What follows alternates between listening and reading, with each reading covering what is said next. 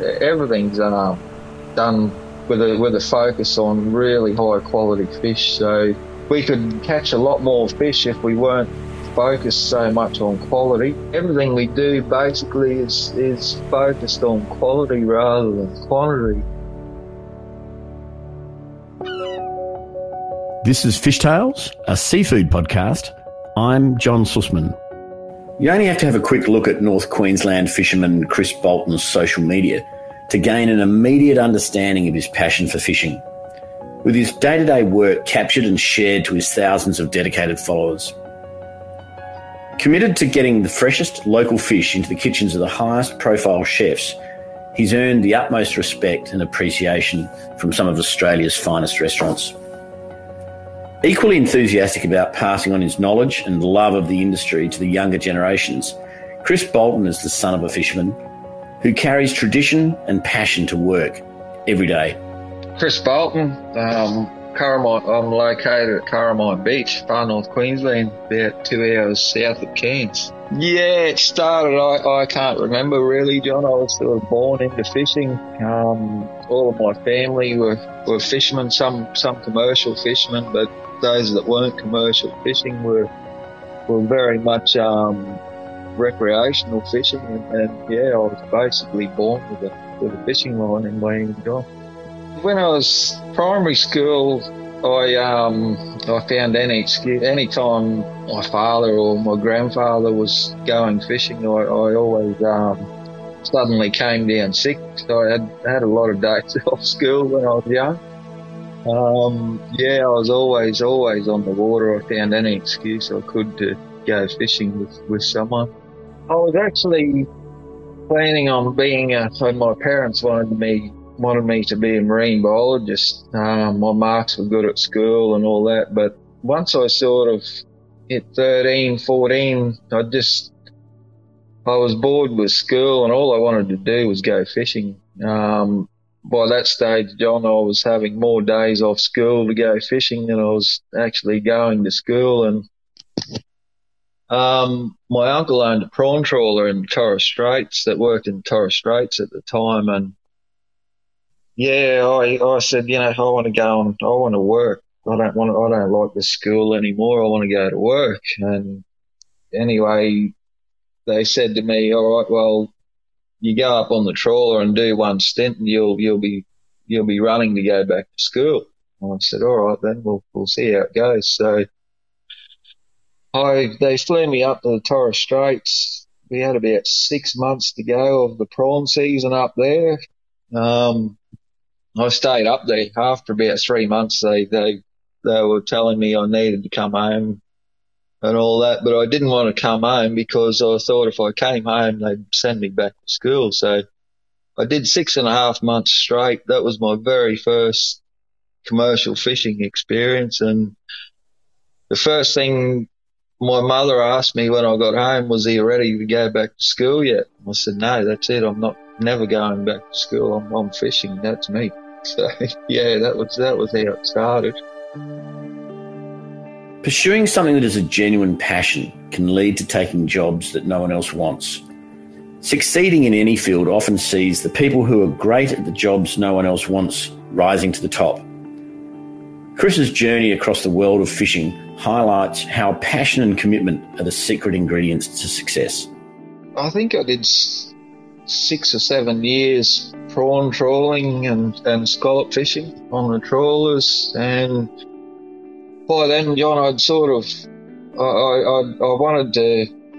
loved line fishing. I'd always loved line fishing. I liked the trawling and just being on the ocean, but line fishing was what I really loved. So I started line fishing then for coral trout, and that was sort of when the live coral trout started. It was really booming, late 90s sort of thing. So I went to live coral trout. I already knew a lot about line fishing. I'd done it, as a kid a lot. And yeah, once I started line fishing, I loved it. That was exactly what I've always wanted to do since I was a kid. And it just went from there. I was working on trout boat at the time, and a friend of mine said, "Oh, look, I've just been offered a really good deal here with Beach Demur. Do you want to? Would you like to come and work with me diving for Beach Demur? It's in the local area. You know, you'll make a lot more money than you would be out of live trout. And I know you love diving, so it's probably the perfect job." And I jumped at it. I didn't hesitate at all. So I went and did some Beach Demur diving for almost 2 years. I loved it, John. I loved that. That was really good. But that ended. My uncle again rang me. He was in a bit of a situation where he badly needed crew on the trawler. He said, "Look, I really need you to come and help me on the boat. Can you just come and help me for a while?" So I went back with him for a while, but again, I thought, oh, geez, I've been here and done this before. I don't really like this trawling. And then around that same time, another friend was at a barramundi hatchery, and he said to me, "Oh, look, we need someone as a broodstock technician. You'll be just basically looking after the broodstock, feeding them and that sort of thing." And he said, "You know, try a land job for a while. He's still working his fish, but try that for a while." So I did that for a bit. Just wasn't the same, John. I was, you know, I loved doing it, but it just wasn't the same as fishing. So that was, yeah, it was about 6 months. It was fairly short-lived. It was good. I liked doing it, but yeah, I just had to get back fishing. Pay for fishermen and women can vary greatly, depending on experience, the size of the vessel they work on, and also the type of fish or seafood being caught. Mostly, though, the pay for fishermen is often modest. Fishermen in their 20s across the country are running into a wall of astronomical startup costs without resources available to help them manage the transition financially to get into their own business. Getting into your own business in fishing is hard, harrowing, and a costly punt. After that there, John, the Beach Demur diving and the barramundi hatchery and that, I went back trout fishing again, and I just thought, you know, I'm not really, the only way I'm going to get my own business up and running or save enough money to get my own business up and running is earn big money. You know, you don't make huge money being a decky on fishing boats or even skippering boats. So I thought, all right, I'll go and try and go out to the mines for a while. I've heard it's big money out there. I'll go out to the mines for a while and see what comes of it. You know, I didn't really know what to expect, whether I was going to last long or whether I was going to make money, or I could even end up staying at the mines. I wasn't really sure, but anyway, I thought, well, that's about the best hope I've got, so I'll go out to the mines. Long story short, John, I met Kimmy out at the mines. My partner, she was a geologist out there. I did 5 years there at the mines, put some money away. By that time, you know, Kim was a bit over the mining lifestyle as well. It's good money out there, John, but it's not the best lifestyle, that's for sure. And every day out there, fishing was in the back of my head. So we both had a bit of money put away, and I said to Kim one day, I said, you know what, let's just go back to the coast and we'll go fishing. And Kim's dad's a abalone diver in Tassie, so she sort of had a fair bit of background in the fishing industry, and she didn't hesitate either. She said, yep, bloody oath, let's do it. So yeah, we left the mines and got our own boat and started our own business.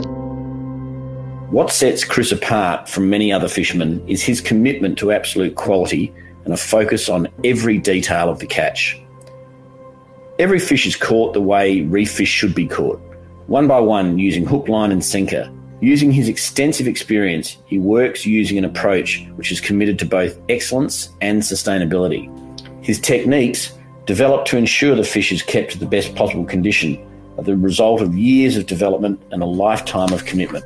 So it's all line caught, John, one hook, one line, just like it was done 50 years ago. Hand line, it's all hand lines. So my hands have regularly got cuts all over them from the line. But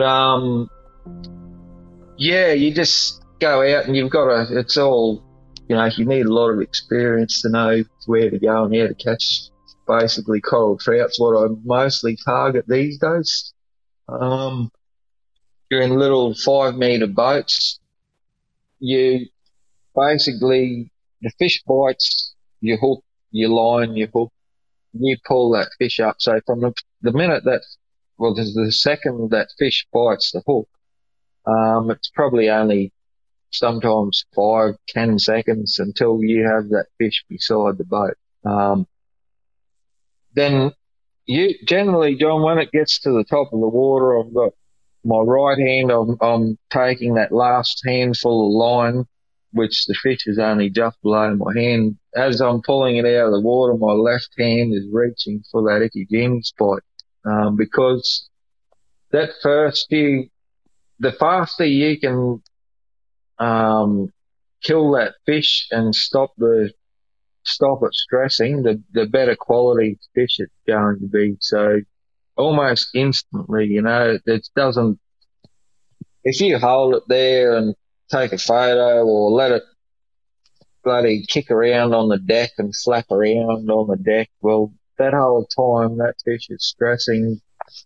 And, the average person probably won't notice it, but we don't sell to average people, like the people we sell to are at the top of their game as well, and they can pick the difference. So as fast as I can possibly do it, that fish is brain spiked, gill snipped, and then placed in a nice slurry to get that temperature down fast.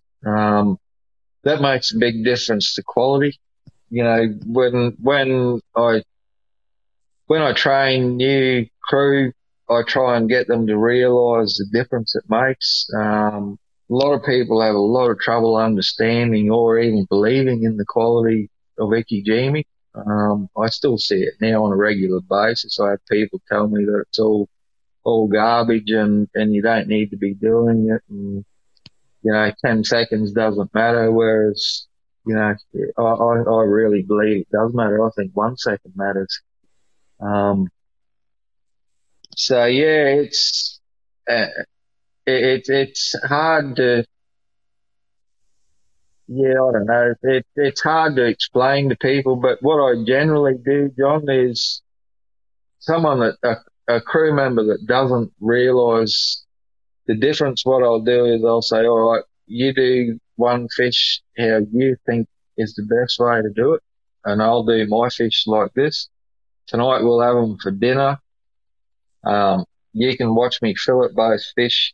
We'll separate both fish when we cook them, and you tell me the difference. And every time I do that, John, that basically, there's no, they don't question it after that anyway. As the skipper, crew, engineer, receiver, packer and dispatcher, Chris's day encompasses every aspect of the fish's journey from water to plate. Whilst it means he can keep total control on every element of the process, it also demands really long days and nights. So a day, if I was going for a day's fishing tomorrow, John, I'd be up at 4 o'clock,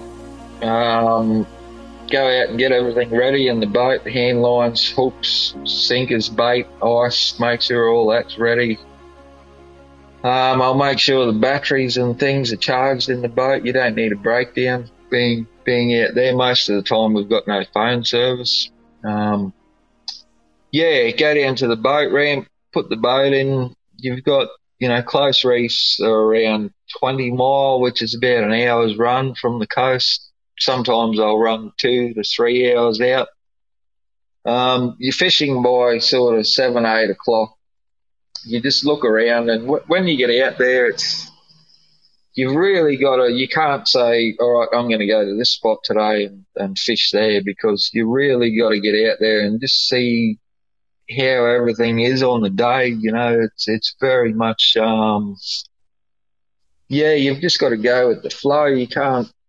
So I'll look around and yep, all right, everything's lining up here. The tides, the winds, the currents, all that. I'll fish here and generally I'll stay in that area. You catch your fish for the day. It's not big catches when I do days like that, John. It's only 20 or 30 fish for the whole day. I'll come back, get home usually around 5 o'clock. You're sunburnt, you're hot, you're tired, and then we've got our own cold room and packing facilities here. Generally, I drive the boat right up beside the cold room, take the fish out of the boat and pack it straight into air freight boxes. I'll message a chef or a restaurant that I've already spoken to and just confirm with them the catch I've got and that it'll be coming tomorrow. We get that fish then picked up by courier that gets taken to the airport, and that fish generally arrives by 2-3 o'clock the next afternoon. So restaurants anywhere in Australia, that is, we can have fish caught today being served at a restaurant in Adelaide, for instance, tomorrow night. So it's all very, very fast. Many chefs say they are produce driven. In reality, the pressures of business, the demand for profitability, or at least a known result, and customer expectation for consistency of the menu often preclude chefs from having this absolute flexibility to be genuinely produce driven, especially those wanting to work closely with a single wild catch fisher like Chris Bolton. A successful relationship between a great catcher and a great cook demands equal measures of trust, confidence and knowledge. Yeah, it's I keep in regular contact with all of our chefs and customers. So they'll, for instance, some of them, John, will have standing orders, every week they'll say, all right, we'll take 3 or 4 boxes this week whenever you've got it. And, whatever you catch, basically. They sort of, a lot of them leave it up to me on what species to send. Some will, every couple of days they'll message me or call me and ask me what my plans are for the week or for next week. We just all try and work together. Everyone's very good all of our customers are really good to deal with now. I've dealt with the same people for a few years now, so they know how I work and I sort of know how they work, and it all works pretty well, John. We also get people that, there might be an event next Friday, for instance, where someone will ring me and say, look, I need 50 kilos large trout next Friday. Can you do that? And I'll say, all right, the weather looks okay for then. I should be able to do it. Obviously, there's no promises with fishing, wild caught fish, but I'll do my best. Or I'll say, no, there's no chance of that. Sorry, the weather's horrible for next week. So, yeah, sorry, but you'll have to try and get it somewhere else or yeah. But yeah, I do regularly in contact with chefs. Chris Bolton's customer list is a who's who of the best chefs and restaurants, not only around Australia, but through Southeast Asia and soon to be in the US. The support, encouragement and friendship of great chefs is as much a part of incentivising and rewarding great fishermen like Chris as it is a supply relationship. To the north, we've got Lizard Island Resort, Orpheus Island, which is fairly local to us, Townsville, Brisbane, Sydney a lot. The majority of our catch goes throughout Sydney. Melbourne at times, Adelaide, Perth, pretty much right around Australia, John. Occasionally some gets exported. Singapore, Hong Kong, places like that. We're actually looking into and talking with a couple of people now about getting some to to the US and Europe. So that's, I'm looking forward to seeing that happen. But as far as chefs, one of the people that's helped me and given me the most support the whole way along has probably been Lennox Hasty from Firedoor in Sydney. He's been unreal, you know, and he's one of the people, John, that he's probably more of a friend now than a business. I don't know what to say that, John, but anyway, he's become a friend.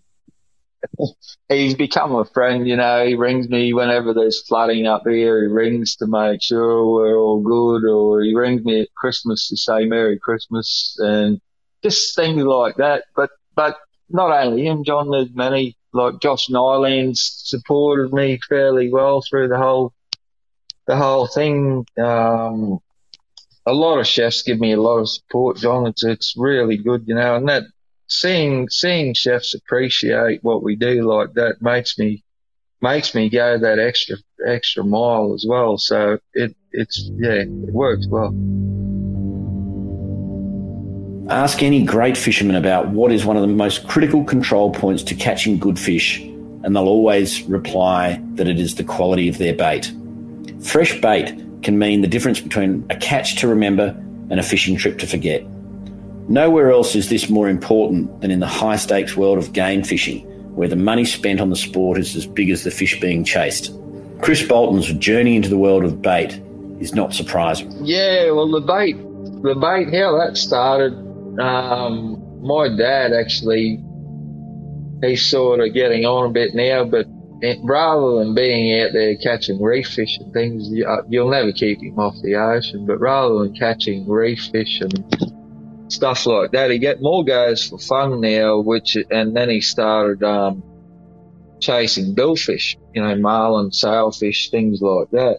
And to catch those sort of fish, you need garfish, and they need to be really high quality. Then marlin apparently are very, very fussy with what they eat and very smart. So you have to have really, really good quality bait to catch garfish. And he was struggling to get any good quality garfish, and he said to me, "Oh, you should go and buy a bait license so you can catch me some bait." I said, "No, I'm not interested in bait. No one pays any money for bait. I'm not doing that, you know." And he said, "Oh, well, what if I buy the license? Will you catch it for me?" I said, "Oh, geez, bloody.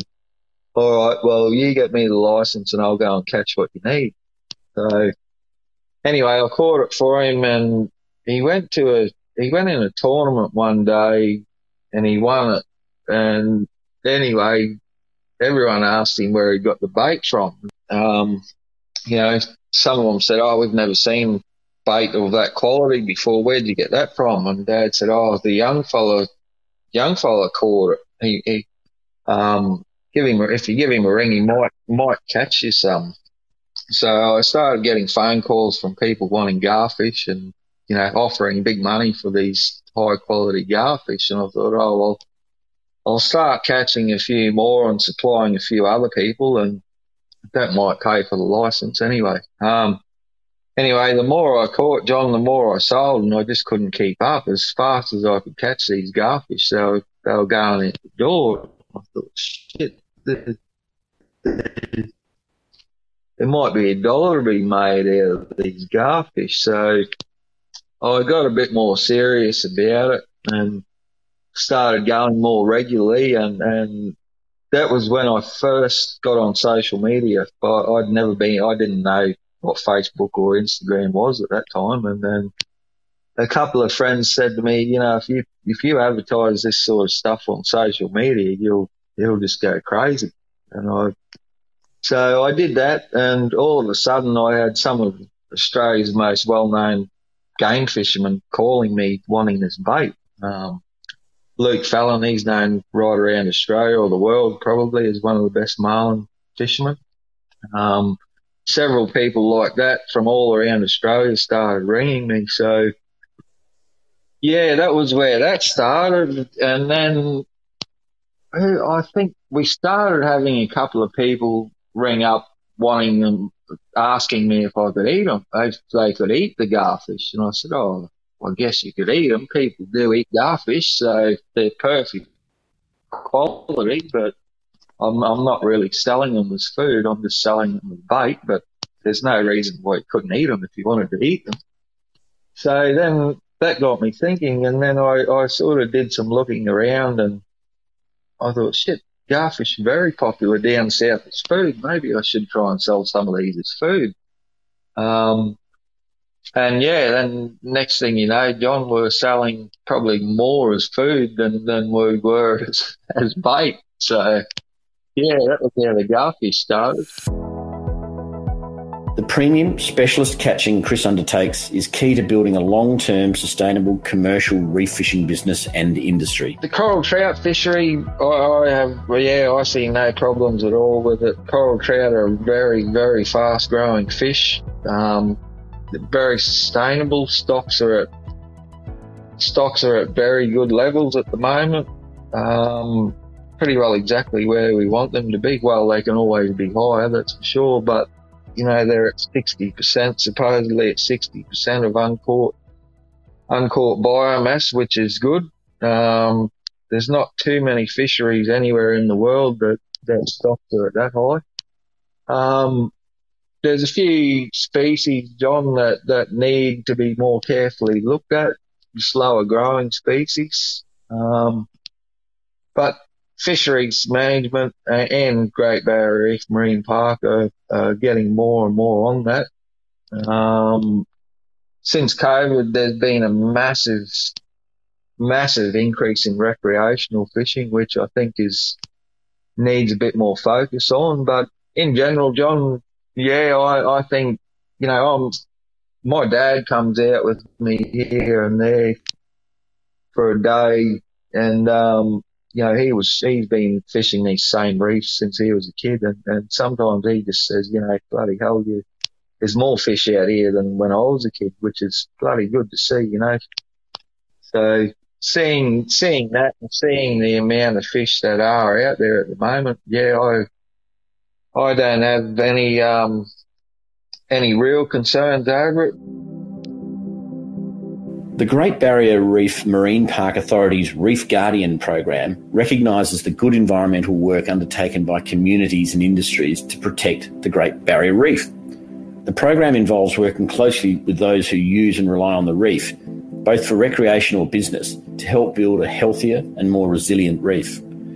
Reef Guardians demonstrate that a hands-on, community-based approach can make a real difference to the health and resilience of the reef. Reef Guardians take on voluntary actions beyond what is required by law and sharing information. These actions help to improve the economic sustainability of industries operating in the Great Barrier Reef region and ensure the environmental sustainability of the marine park. Yeah, the Reef Guardian program is run by Great Barrier Reef Marine Park. Now, they control what happens in the Great Barrier Reef. They manage the marine park. So the Reef Guardian program, there's fishers involved, there's local councils, there's schools. And to be involved in the Reef Guardian program, you have to go above and beyond what's legally required of you. So, ourselves, John, we use steel sinkers. We, get the most value out of our fish. We're not out there to take the most fish we can catch. We're out there to get the most value out of a limited resource. Do as much as you can for the environment, for the Great Barrier Reef, rather than just being out there fishing.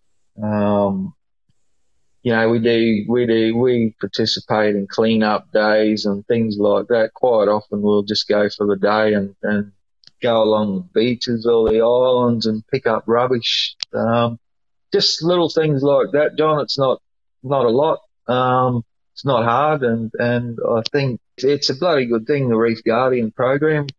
Schools, I like the schools being involved. They teach the young kids that, one thing in particular is that every bit of rubbish, no matter where you drop a piece of rubbish on the ground, well, it's going to end up on the Great Barrier Reef. So the kids are really, it's teaching that next generation, you know, the right way to do things and about sustainability and things like that. And yeah, I think there's only 26 or 27 fishermen in Queensland that are part of the Reef Guardian program. And not only that, John, they come and do interviews, you know, and basically you have to be someone that cares about the environment and the community as well, and actually be a decent person. It's not easy. It took us about a year or two to actually get into the reef, be accepted into the Reef Guardian program. So, yeah, it's a good thing. Many people consider humble cardboard as an environmentally friendly material. That's because it is. It's organic, ethical and sustainable, amongst the best of the reusable packaging solutions out there. At present, however, the default form of packaging for shipping chilled seafood is expanded polystyrene boxes. This has the advantage of being light, rigid and a good insulator, but it also means that packaging is single-use and can contribute to plastic pollution. The challenge for the industry is to find an alternative that is practical, thermally efficient, robust and good value. It's not an easy proposition for a small single operator like Chris. Packaging's very bloody difficult, actually, John.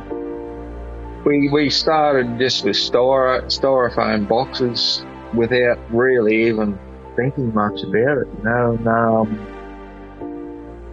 And, particularly Island Resorts were one that first started talking to us about sustainable packaging.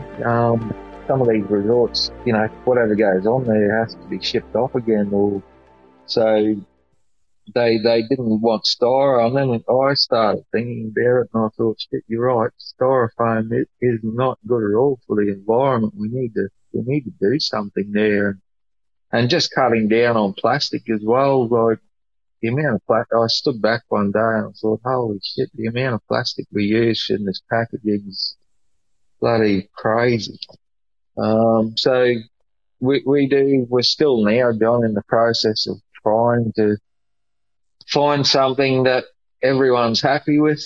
When we do find the cardboard packaging or recyclable packaging, we send samples out to most of our customers. Usually it's the Island Resorts first, because they're probably the most important ones they're on the Barrier Reef itself, and like I say, what goes on there has to come back off. So yeah, we're constantly working with our customers there with packaging. Sometimes you think, oh yeah, beauty, this is the one we want. It's, yeah, they all give you the good spiel about how sustainable it is and how good this packaging it is. But when you read into some of the things, it's not as straightforward as it seems. It's not a case of, yep, cardboard's better than styrofoam. You really, once you read into all the details of how it's made and yeah, it's not straightforward, John. We're still going through a lot of that now, but again, we'll get it right, no matter how long it takes. But the other thing is, it is bloody expensive, John. This sustainability in general becomes bloody expensive, so you've got to look at that side of it too. You know, the cost of everything around us is going up, and then you add some of this packaging on top. Well, you've sort of got to, factor all that in as well. And not only the chefs and restaurants, you know, I talk to them about it and they realise what's involved, but it's not so much them, because we can pass the cost on to the chefs or restaurants, but they've also got to pass that cost on and to the end consumer and get them to understand why the prices are so high as well. So it's all easier said than done, John. It's all all a juggling act. Chris attracts a lot of attention, especially the amazing quality fish which swim across his Instagram account. But to be a great fisherman demands a load of hard work and true love for the job. much of which is the result of years of back-breaking, time-consuming and frustrating time on the water. To be a great fisherman is no different to being a great chef or a restaurateur. It takes a huge commitment to learning about the role and be confident about the future. We do get a lot of interest. We've got a big list of names there now that from young fellas that want jobs, John, but it's very hard until you actually go and do it. You know, there's a lot of young fellas have very different ideas, where what I mean by that is, you know, they think fishing, when they think, line fishing, and see all my photos on social media, they get the wrong idea. A lot of them think it's this dream job where it's nice and cruisy and, it's taking photos and beautiful reef and things like that, where in reality, John, it's a bloody tough job. And when you start out, it's not the best money. It's very low money, actually, when you first start out. You've got to learn the ropes. It's like an apprenticeship. So you've got to be committed to the industry, to the job. You know, you can't just do it for a few months and expect to make good money straight away and that, which seems a problem with the younger generation now. They don't seem to be as prepared to put the time and the hard yards in to make it happen. We have got a couple of good young fellas there now that I think will go places, but and you know, I'll keep trying, John. I won't give up on it, that's for sure. We'll find the right people eventually. It's going to be a slow process, but yeah, we'll get there. There's good young fellas out there, I'm sure of it, and there's a future there. You know, I think the fishing industry in general has trouble attracting the next generation now because they're so worried about sustainability and jobs. You know, any of the young fellas that throw in the towel after a few weeks, I'll sit there and ask them why they leave. Is it me being too hard? Because I am very strict on there's that, but or you know why they leave or what's the reasons, and the majority of the time, John, it's more about job security. They look at quotas constantly decreasing and ever increasing rules and regulations, and they worry that, you know, well, if I do this for 10 years, you know, I do it for 2 years basically making nothing or apprentice wages, which are very low, and then another 8 or 10 years or whatever in the industry, I'll learning things and learning the ropes. Well, am I going to have a future here? You know, who's to say that in 10 years' time there's going to be any commercial fishing? Or, you know, they also see, and unfortunately, John, a lot of smaller operators feeling the pinch and dropping out, and slowly the industry seems to be moving into the hands of bigger companies. They see that and worry, you know, like, am I going to be able to afford to have my own boat in 10, 15, 20 years time? Is there going to be, you know, that's sort of the big concern. I think the biggest concern for the young fellas, which I can see where they're coming from there too. I'm actually a bit concerned about that myself, but I don't know. I just think, you know, everyone told me when I was young, John, don't be an idiot, don't go fishing, you'll never get anywhere fishing. But yeah, I think doesn't matter what you want to do, if you love it and you put your heart and soul into it, you'll succeed. But it's trying to get people to see that. It's easier said than done. For a specialist fishing business to grow, there is a demand to pass on a deep well of knowledge about all aspects of the business. Not only the fish and catching, but how to make the most out of that catch and how to get it to market. We've just bought a bigger boat. Well, it's a 14-metre boat, so instead of before I used to do basically everything myself, catch the fish myself, or every fish was caught by me. But now we've got a bigger boat, which rather than what we do there, John, is we've got 4 small boats that we tow out now. So I've got, several crew that I want to teach as much as I can, so that it's not just me with this knowledge and capabilities. I'll be able to share it with hopefully young fellows, John, that want to make a career out of fishing. That's what I want to do. I want to share some of this knowledge and try and make what we do more, get this sort of approach through more of the industry. Like right now, there's not a lot of people that do what we do, or not a lot that really focus on quality fishing.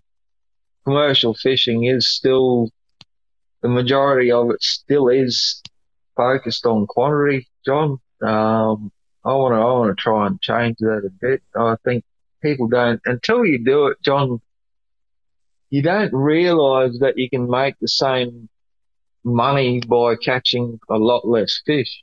If I can show some of these young fellas that, and get some of these up and comers to realise that you can actually make the same or possibly more money by catching half the fish, well, that makes a lot more sense. It's a lot more sustainable, and everyone benefits more. I know everyone that I've spoken to ever would rather pay more money but have high quality fish than get cheap fish, but it tastes like garbage, So that's what I want to do, John. I want to just try and pass that knowledge on and make the quality over quantity thing become more commonplace, I suppose.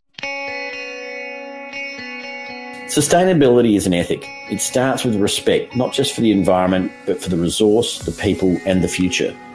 Respect is a feeling of deep admiration which comes from being a good steward of the water by not taking more than you can eat. I can remember a couple of times as a kid, we lived on the Johnson River, and a couple of times as a kid I'd go down and catch black brim. They were bloody thick as thieves in the river there, but I'd go down at times and bring 4 or 5 black brim home, and the old man would say to me, well, what are you going to do with them? Oh, I don't know, I'll just stick them in the freezer. And we'd get a belting, John, for bringing fish home for no reason. It was like, you can't do that. You just cannot do that. I don't mind you bringing fish home if you're going to do something with it, but don't just bring them home and waste them. If you've got a reason to bring them home, bring them home. And my uncle was the same. Some nights there on them trawlers, John, you're doing 18-hour days and you're tired and cranky, and even then, if I got slack and didn't respect the product or things like that, it was on for young and old. I heard about it, and like I say, I hated it at times, John, but it bloody taught me a lot. And back then, John, a lot of people used to throw, as I'm sure you realise, back then in the early days, a lot of people used to throw all sorts of rubbish over the side of the boat, but I was taught we never ever threw a thing over, and I was always taught that if you respect the environment, it'll respect you, sort of karma in a way. So if you treat things with disrespect, well, don't expect to have any success. So that's always in the back of my mind. I think the better you treat the environment and the more respect you have, well, the more overall success you'll have. It just, I don't know, there's something there that, whether it's karma or Mother Nature keeping an eye on you or whatever, but if you do the best by the environment, it'll do the best by you. That's sort of what I've always been taught, and I'm finding that that is very true. Both of Chris's grandfathers were fishermen, his father and his uncles are fishermen, and they all fished in the same areas of the Great Barrier Reef and catchment that Chris fishes today. It could be said that he's spent more days on and in the Great Barrier Reef than he has on dry land. I'd have to say some of the best times I've had have been either with my uncle. You know, he was a big part of what I did when I first started fishing. He was very well known in the fishing industry at the time. He's retired now, but he was very strict. Sometimes I hated him at times.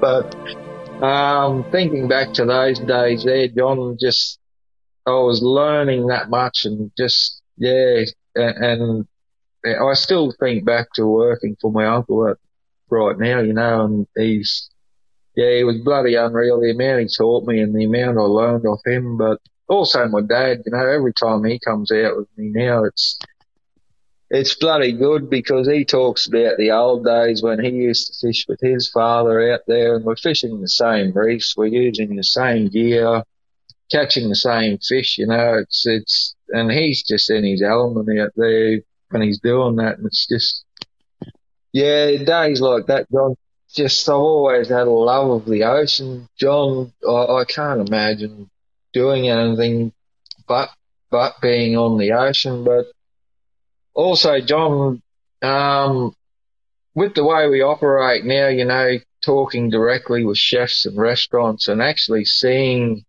what happens with that fish, and not only chefs and restaurants, but the people eating at those restaurants, they quite often contact me and say they've just eaten at Icebergs, for instance, and they had coral trout and it was unreal, or they had red emperor and it was unreal. And just that side as well, John, it just makes me realise that, you know, while you're out there, we're not just catching that fish for the sake of catching fish. We're actually catching it, seeing where it goes. You're seeing the whole thing from ocean to plate. You know, it's just that's a bloody, it just makes you go that little bit further every day, knowing that people appreciate what you do. It just makes you put in that extra effort. That's what I love, John. It's just, now that we've gone this way with business, it's just made me love what I do, even more. With a commitment to ensuring that every fish he takes from the water is in its best condition it can be, whether destined for a plate or a hook, he is without doubt an inspiration to both current and next generation fishers, cooks, and anyone who genuinely loves the Great Barrier Reef.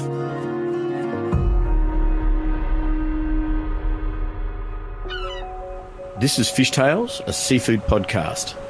A Deep in the Weeds production. I'm John Sussman.